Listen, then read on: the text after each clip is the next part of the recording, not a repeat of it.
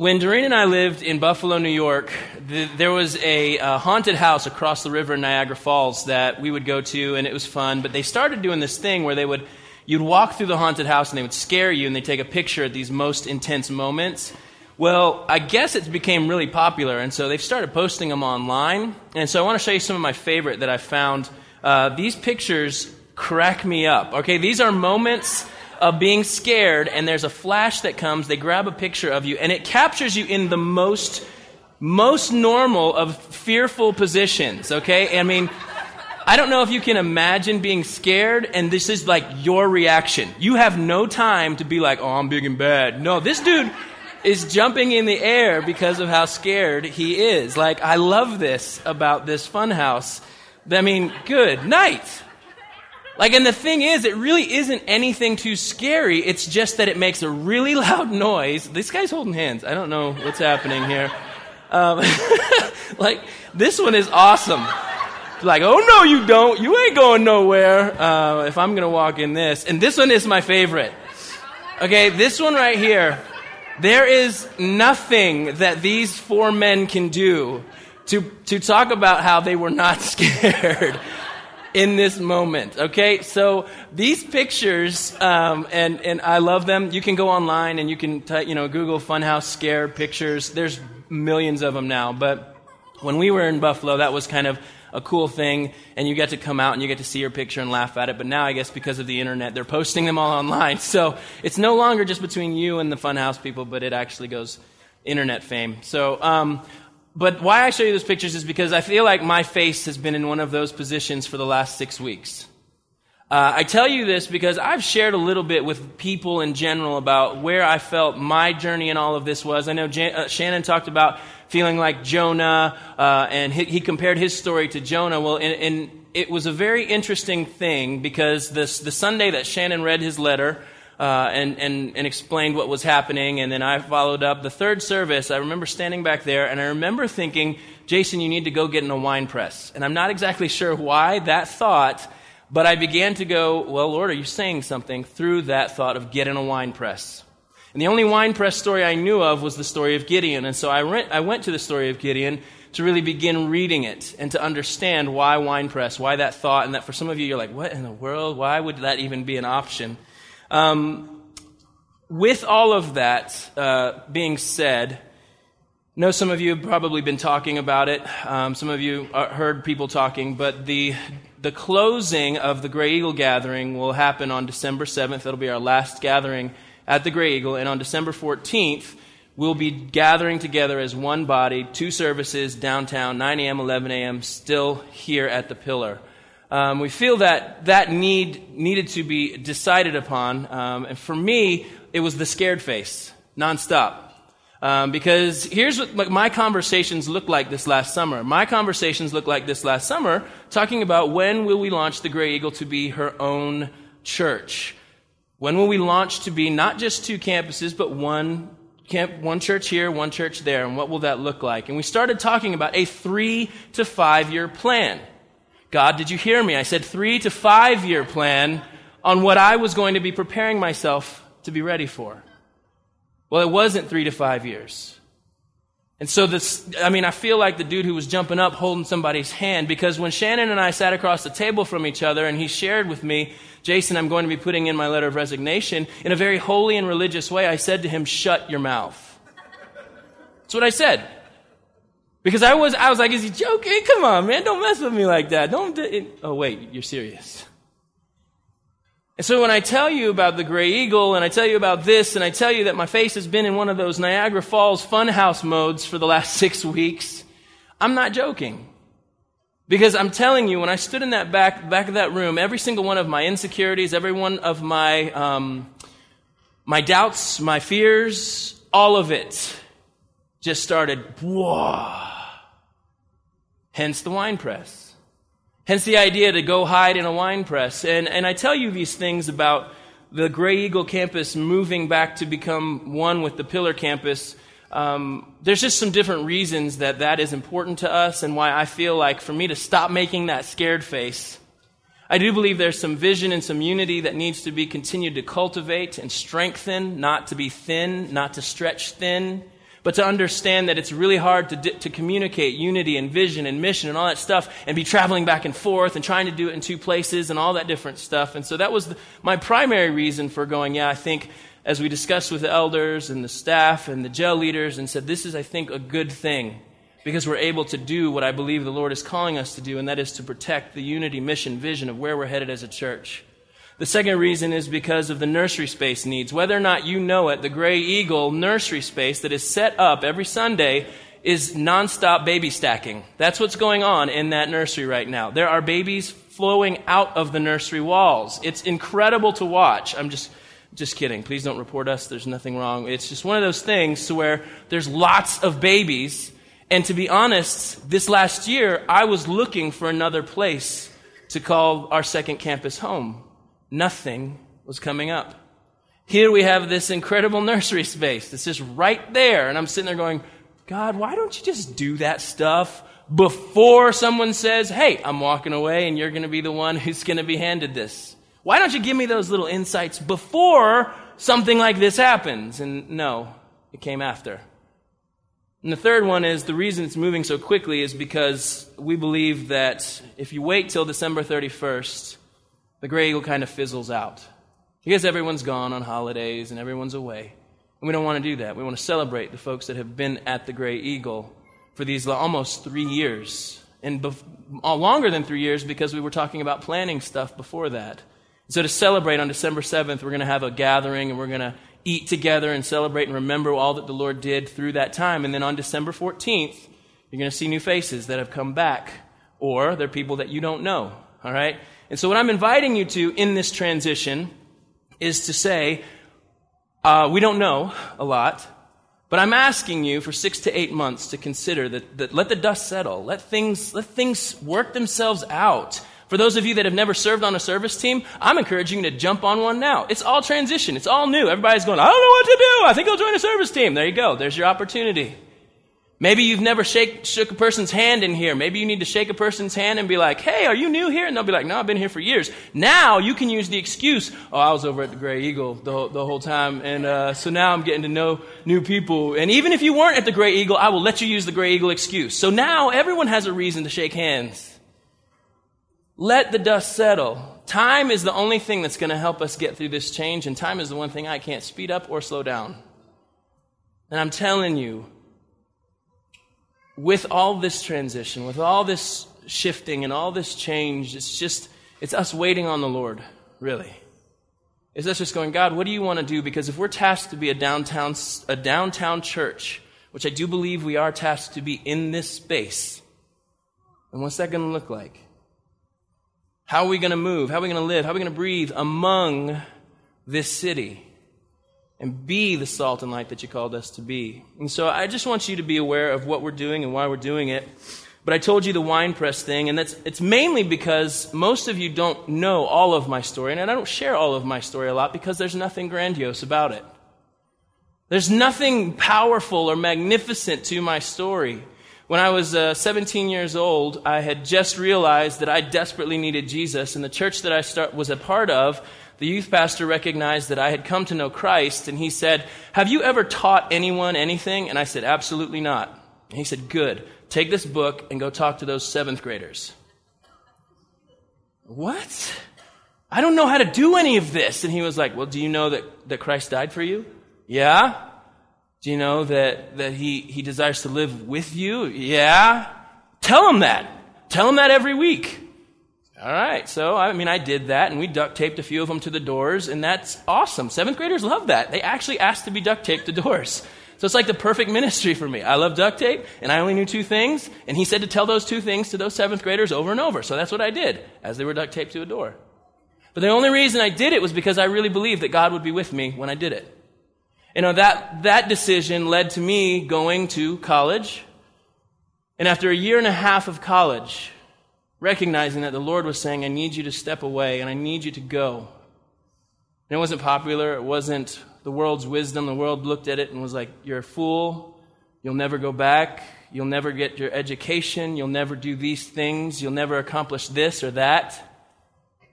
And the only reason I did it was because I knew the Lord would go with me. Because everything else said don't. And then as I stepped out and did that, and I spent a year in the mission field of the United States traveling and speaking to middle school and high school students in a public school setting and challenging the church and doing a survey and got to see everything across the country, the State of the Union of the youth of America. And when I got back from that, I realized that things weren't going to be the same for me. And so when I went back, there were several moves that happened in my life very quickly, and the only reason I went was because I knew the Lord was going to go with me. I didn't have all the answers. I didn't know what I was going to do. I didn't know how I was going to live. I didn't know how I was going to make money. I didn't have all those proper parental questions in order. But all I knew was that the Lord was going to go with me. And that move led to Wichita, where I went to marry Doreen, and Doreen and I moved to Buffalo, where that move led to leading worship. I was like, I don't even know how to play a guitar, but I'm going to learn to impress Doreen. And so I learned to impress Doreen, and then the whole thing of interning as a worship leader pops up, and I'm interning and leading students in worship. I'm like, how did this happen? And God, you have to go with me. And then I got a phone call about coming to be a youth pastor at a large church in Nashville with no college degree, mind you, no seminary degree, mind you, nothing. And I went on staff of this large church in Nashville and for 4 years learned what to do and what not to do and how to do things. And that move led to 8 years ago, Shannon and Sherry making a phone call about this church, Highland Christian Church in Asheville, to start doing something together that was going to impact the city, and it was going to look different than what normal church may look like to some folks, but it'll be different in that it'll be this and this. And I didn't know all the answers. Shannon clearly didn't know all the answers because I could tell by his email. We don't know all the answers. And I'm like, okay. But it's as if the Lord said, I'm going to be with you. So we went. 3 years ago, Shannon sits me down and says, I'd like for you to consider being a campus pastor at the Gray Eagle. And I was like, I don't know what to do with that. I don't know how to do that. But all I knew that was God was going to go with me. And so I say that to tell you that all I know right now is that God wants to go with me. But all I also know is that He wants to go with us as a church.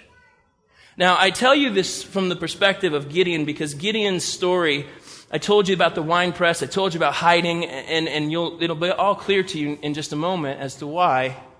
But in the book of Judges chapter 6 and 7, I'd encourage you to just go read those stories when you go home. It's an amazing story. The book of Judges is an interesting time in Israel's history where they don't have a king. They're unlike all the other countries because the only king they serve is God. God is their king. But Israel falls into this trap of this cycle of sinning and getting captured and crying out and God rescuing and sinning and God crying out and God rescuing. I mean, it's just this vicious cycle. And every time they needed rescue, God did what He would raise up a judge. And we're not talking about Judge Judy or Judge Joe Brown. We're talking about warriors. You can read about some of the judges that show up on the scene before Gideon. I mean, there's this dude, Shamgar, who kills 600 Philistines with an ox goad. I don't even know what that is, but I know he killed 600 Philistines with it. All right? So you need to read about Deborah. I mean, Deborah's song is incredibly gross. All right? What she talks about, how they took out the enemy's king, it's crazy. All right? I love the book of Judges because it is very story-driven. And when you get to Gideon, this is where you see Israel at. In Judges chapter 6, verse 1. The Israelites did evil in the Lord's sight. So the Lord handed them over to the Midianites for 7 years. Now, in this 7 years, Israel was growing their own crops, have their cattle, all this different stuff. They have all the fruit of they've worked really hard, and they have all this stuff. But for 7 years, the Midianites would come in and take everything. This is worse than a famine, really. Like to have all this stuff, and then these guys come in and take all the stuff you did. And so it caused the Israelites to retreat and hide. And so in that hiding process, they're all crying out. They're like, what's going on? Why is this happening to us? And God sends a prophet and says, look, I rescued you. I pulled you out. My grace was poured out on you. I rescued you, and I called you into a relationship with me, and I asked you not to worship other gods. You just don't listen. And so the next scene we see is this angel showing up. He's sitting in a tree, and I want to show you what an Old Testament wine press would have looked like. Now, you can see this picture. This one's kind of above ground, and it may have been one of the nicer ones. But typically, where you see those guys stomping, This would be ground level, and so there'd be a pit. It could be a hole down in that they would be actually in. And so Gideon is actually at the bottom of the winepress, hiding out, sitting down there, threshing wheat. Now, I want to show you this other picture of what threshing wheat looks like. There's a couple of different ways you can go about threshing wheat, but one of the ways that I've seen done is this way, where basically the stalk of the wheat is kind of broken up, and what they'll do is they'll throw it up in the air, and the chaff blows away, the grain falls to the ground. There's a couple other ways you can do it, where you can beat it, you can have horses walk across it, there's a couple of different ways to separate the chaff from the grain. But chances are, because Gideon was hiding, he wasn't doing any of this. He might have been trying to throw some up in the little hole, but chances are he was actually doing it by hand. Very slow and tedious process, because maybe he didn't want to kick up any dust and let the Midianites know, hey, there's a whole big giant pile of grain we can take. I don't know. But we do know that he was hiding. And we do know that the angel of the Lord shows up at this tree. And it's funny because I can just picture the tree being right here, maybe the hole being here, and Gideon down there. And the angel is like, greetings, mighty warrior. And I can imagine Gideon looking up going, yeah, funny, you're a funny guy. You're so funny. But the angel says, the Lord is with you. And I love Gideon's response, because in verse 13, this is how he responds. Sir, Gideon replied, if the Lord is with us, why has all this happened to us? And where are all the miracles our ancestors told us about? Didn't they say the Lord brought us up out of Egypt? But now the Lord has abandoned us and handed us over to the Midianites. Man, we ain't got nothing. Have you looked around? He's not with us. Where's he at? Just honest. The Midianites are destroying us. They're killing us. They're taking our things. How in the world is he with us? And I love the angel's response. Verse 14. Then the Lord turned to him and said, okay, well, go with the strength you have and rescue Israel from the Midianites. I am sending you. And I can see Gideon kind of going, are you kidding me, this whole thing? And the Lord with, what did you say? You say you're sending me? Well, okay, I was just kidding about all of that whole thing. You know what? We're doing just fine. Everything's good. I'm going to stay here. No, I'm sending you, Gideon. Now, something, if you can throw that verse back up on the screen, I want you to see something. The Lord turned to him and said, go with the strength you have. Does it say there that the Lord says, go with the strength, the Hulk-like strength I am going to give you when you get on the battlefield? No, it does not say that, does it? It says, go with the strength you have. And I love Gideon's response in verse 15, because this is the strength he has. But Lord, Gideon replied, how can I rescue Israel? My clan is the weakest in the whole tribe of Manasseh, and I'm the least in my entire family. God, you basically picked the worst person for this job. That's what he says. Not only am I the weakest, my family is the weakest, but I am the weakest in my family. Do you see what he's doing there? He's going, my family, we are not known as, I would say, fighters. We're kind of more the, we do what the possums do. We play dead really well. And he's giving every excuse that he can. And obviously his idols are revealed in that moment. What he's saying is, this is what I see in me. I just don't trust you, God.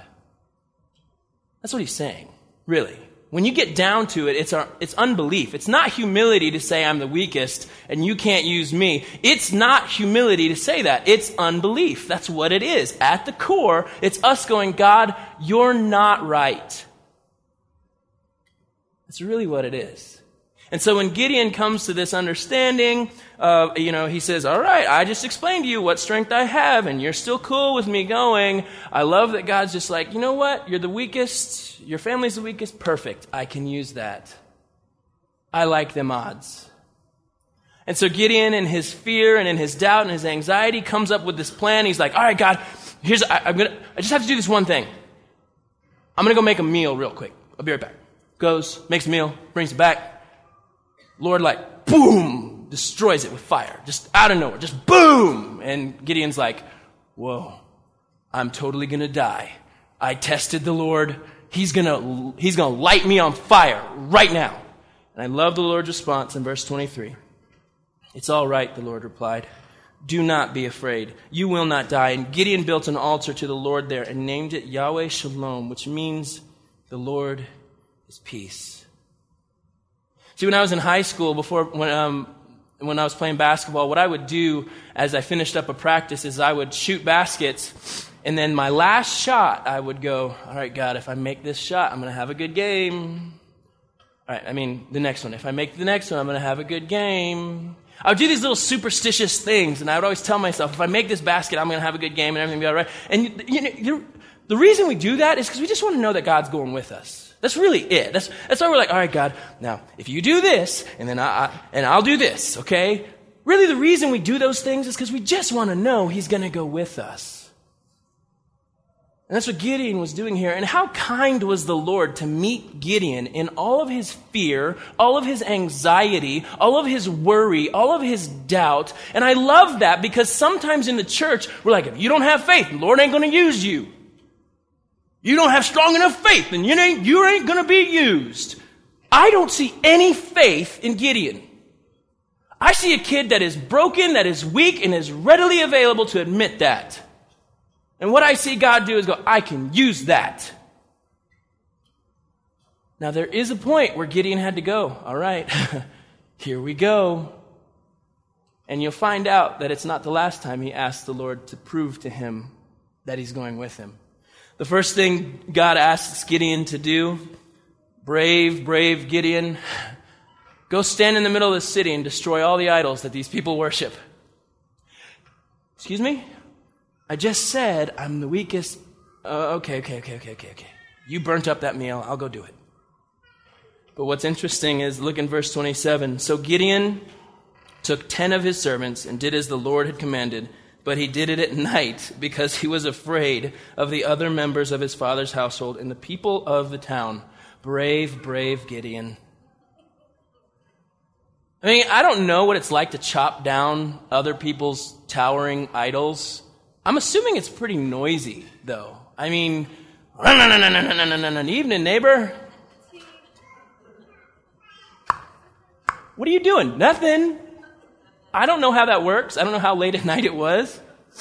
But I do know that he went out at night. And the Lord said, when you cut all that stuff down, go and get a bull, sacrifice it, and use their idols as fuel for the fire. Gideon's like, okay, God, you're killing me here with all these requests. This is getting a little tough here. But he does take care of business. Some little things happen. You can read the rest of that story. But then we have to get back to this whole rescuing Israel thing and an army that he has to go against. In verse 33, again, here we go. Soon afterward, the armies of Midian, Amalek, and the people of the east formed an alliance against Israel and crossed the Jordan, camping in the valley of Jezreel. The army gets bigger and it gets closer. Everything is going against this idea that Gideon could provide the rescue that is needed for these people. I would, at some point, I would just be like, God, are you kidding me? I just did this and now the army gets bigger. I thought maybe if I did this, some of them would run away because they would know I was serious. I cut down some idols in the middle of the night. They're going to go running in fear from me. It didn't happen. The army actually got bigger when you look at it. And so it came time, and Gideon gathers his army. 32,000 men come and hang out with him, and they're like, we'll go to battle with you, Gideon. 32,000 men, and you're sitting there going, yes! I don't know what it's like to gather 20 people, but to gather 32,000 people, we're going to go and we're going to take care of business. Judges 7:2. The Lord said to Gideon, you have too many warriors with you. If I let all of you fight the Midianites, the Israelites will boast to me that they saved themselves by their own strength. Come on! Really? 32,000 versus 135,000. God, that's 1-4. I like those odds. These guys are pretty strong. They're pretty tough. They could take 4 guys. If they all just beat up 4 guys, we'll win this war. 1-4 odds. I like those. Gideon, you're going to boast about what you can do if I let them go with you. So here's what I want you to do. I want you to tell those who are afraid to go home. Are you serious, Lord? That's the out you're going to give them? That's like the easiest thing in the world for anyone to walk away with. Why would you say if they're afraid? All right, guys, if any of you are afraid, go home. 22,000, peace out. What? Are you serious? Like you're sitting here going, this just, only in the mind of God does this make any sense. 22,000 go home. And so I know Gideon had to be doing the math. 10,000, I got 10,000 men left, 135,000, carry the 1 in 13. All right, 1 man for every 13 enemy warriors. All right, I could see, okay, they're a little bit Jack Bauer-ish. They might be able to take 13 of these guys. I think that could work. That might happen. Gideon, please, Lord, no. I have a drinking game I want you to play with all of your warriors. What? A drinking game right now? We're about to go fight and you want us to go play a drinking game? Yes. I want you to take all 10,000 of those men down to the river. And based on how they drink that water is going to determine who's going with you. Okay, please, God, let a whole bunch of guys do it the right way and not a lot of people do it the wrong way. Come on! Oh no, he starts doing the math. There's only like 300 of these guys doing it. Oh no. I know what's going to happen here. God says, look, the ones who go down to that river, stick their face in the water, they're out of here. The ones who lap the water up from their hands to their mouth and lap it like a dog, they're going with you. Now, I've heard this taught, that those 300 were the mightiest and the bravest warriors because they were alert and ready to do their battle. They were looking around and making sure the surroundings were under control. That doesn't fit with the narrative of the story, though. I bet those 300 guys were the guys going, oh my God, we're going to die. Oh, we're so going to die. I don't want to die.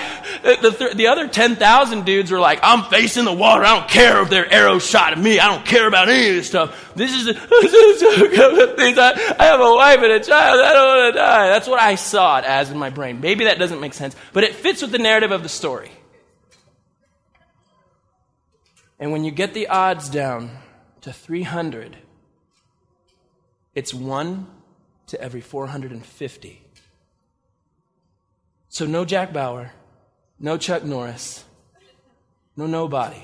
And it's interesting, and I don't know if this is coincidence or not, but there was another time it was 1 to 450, and it was with Elijah and the prophets of Baal. So I think God likes those odds. I really do. I think he really likes those odds.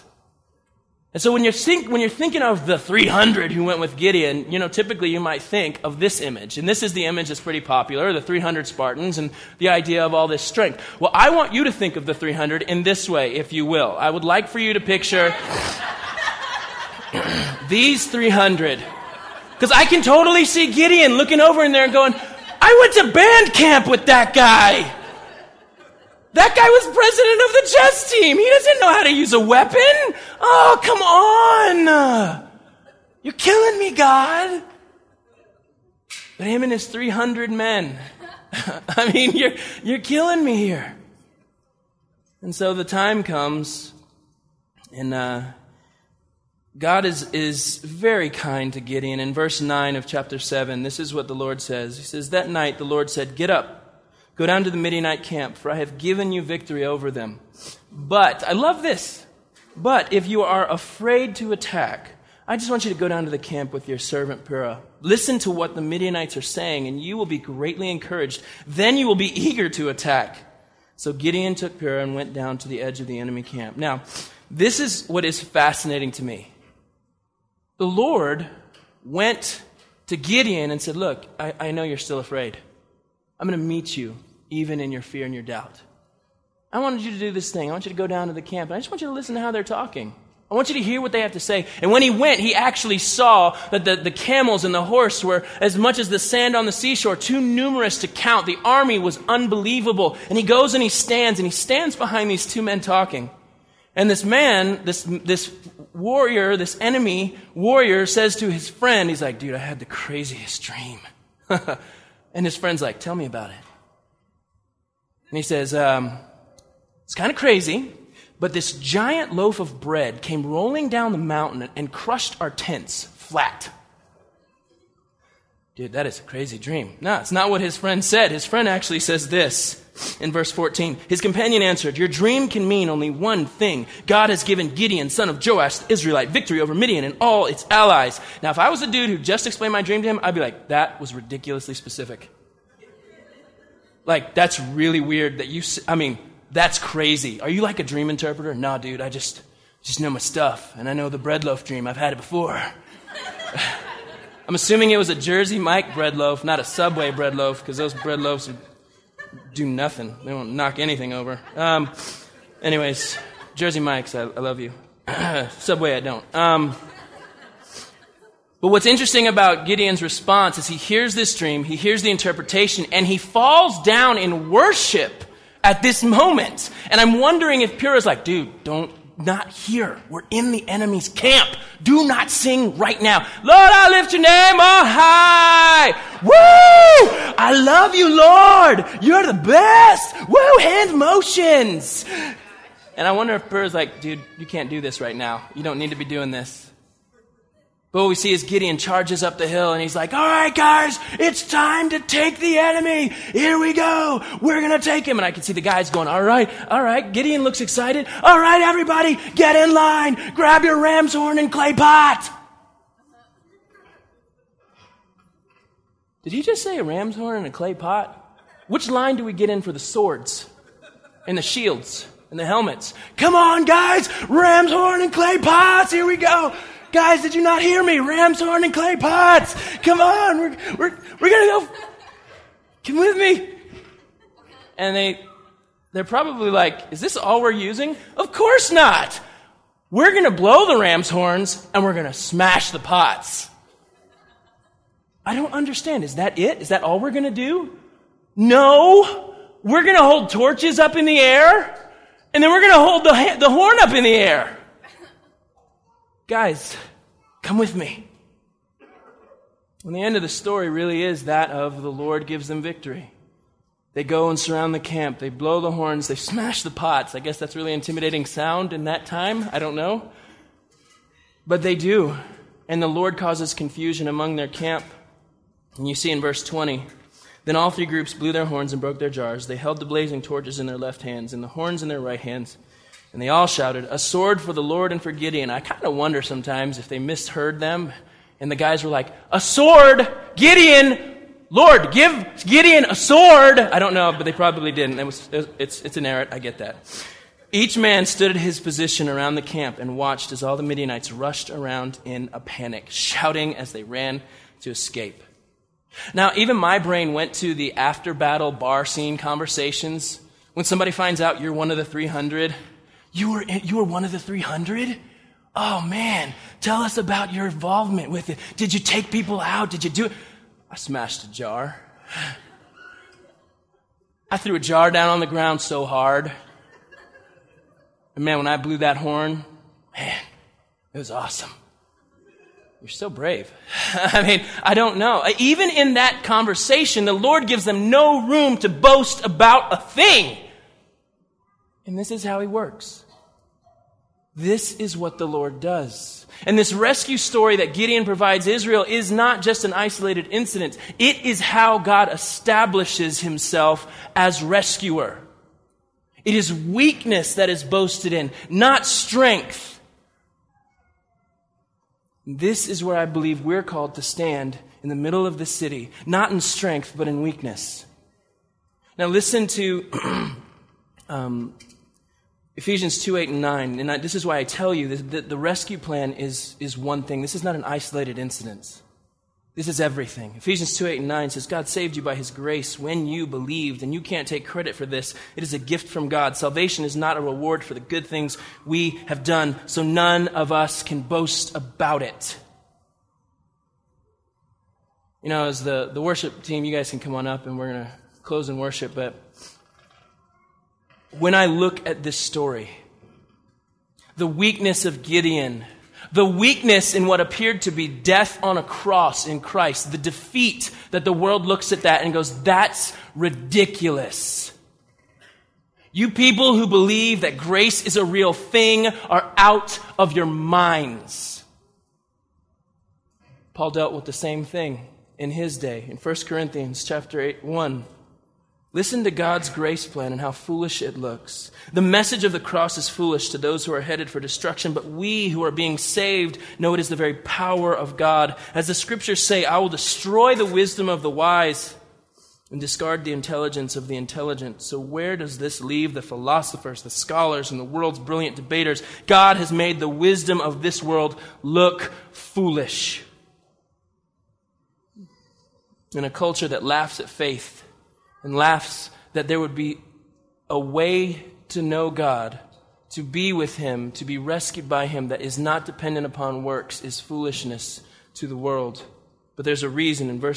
Paul continues in verse 26. Remember, dear brothers and sisters, that few of you were wise in the world's eyes or powerful or wealthy when God called you. Instead, God chose the things the world considers foolish in order to shame those who think they are wise. And he chose things that are powerless to shame those who are powerful. God chose things despised by the world, things counted as nothing at all, and used them to bring to nothing what the world considers important. As a result, no one can ever boast in the presence of God. And finally, we remember this foolishness and what it actually means for us in verse 30. God has united you with Christ. You didn't unite yourself with him. God did it. For our benefit, God made him to be wisdom itself. Christ made us. You did not make yourself. I did not make myself. God, Christ, made us right with God. He made us pure and holy, and he freed us from sin. Therefore, as the scriptures say, if you want to boast, boast only about the Lord. This is what it means to worship. This is what it means to worship. Not to think about how weak I am or how strong I am, but to think about how strong the saving hand of the Lord is. That's what it means to boast in the Lord. We're not called to be people who talk about how lame we are, because we're full of how awesome God is and what he's done and how he's pursued us and how he's rescued us and how he's pulled us out of the pit, out of the kingdom of darkness, according to Scripture, and put us into the kingdom of his dear Son. This is what we're called to boast in. And this is what I believe is what we're tasked to boast in downtown. Not boasting in our strength, not even boasting in our weakness, but boasting in the Lord and what his rescue looks like. I don't have all the answers. Our staff doesn't have all the answers. Our jail leaders don't have all the answers. Our elders don't have all the answers. You don't have all the answers. Let's stop pretending like we do and just say, God, we'll go if you'll go with us. That's what he's inviting us to. I'll go with you. And that's where we put our trust. So why don't you guys stand, we'll pray.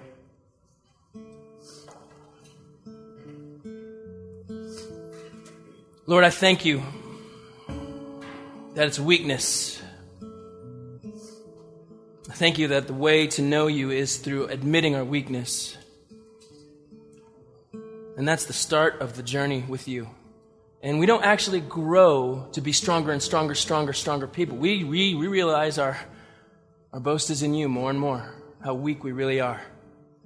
But God, that's not even what we boast about. We boast about how strong you are, how you met us, how you rescued us. Thank you so much for doing that.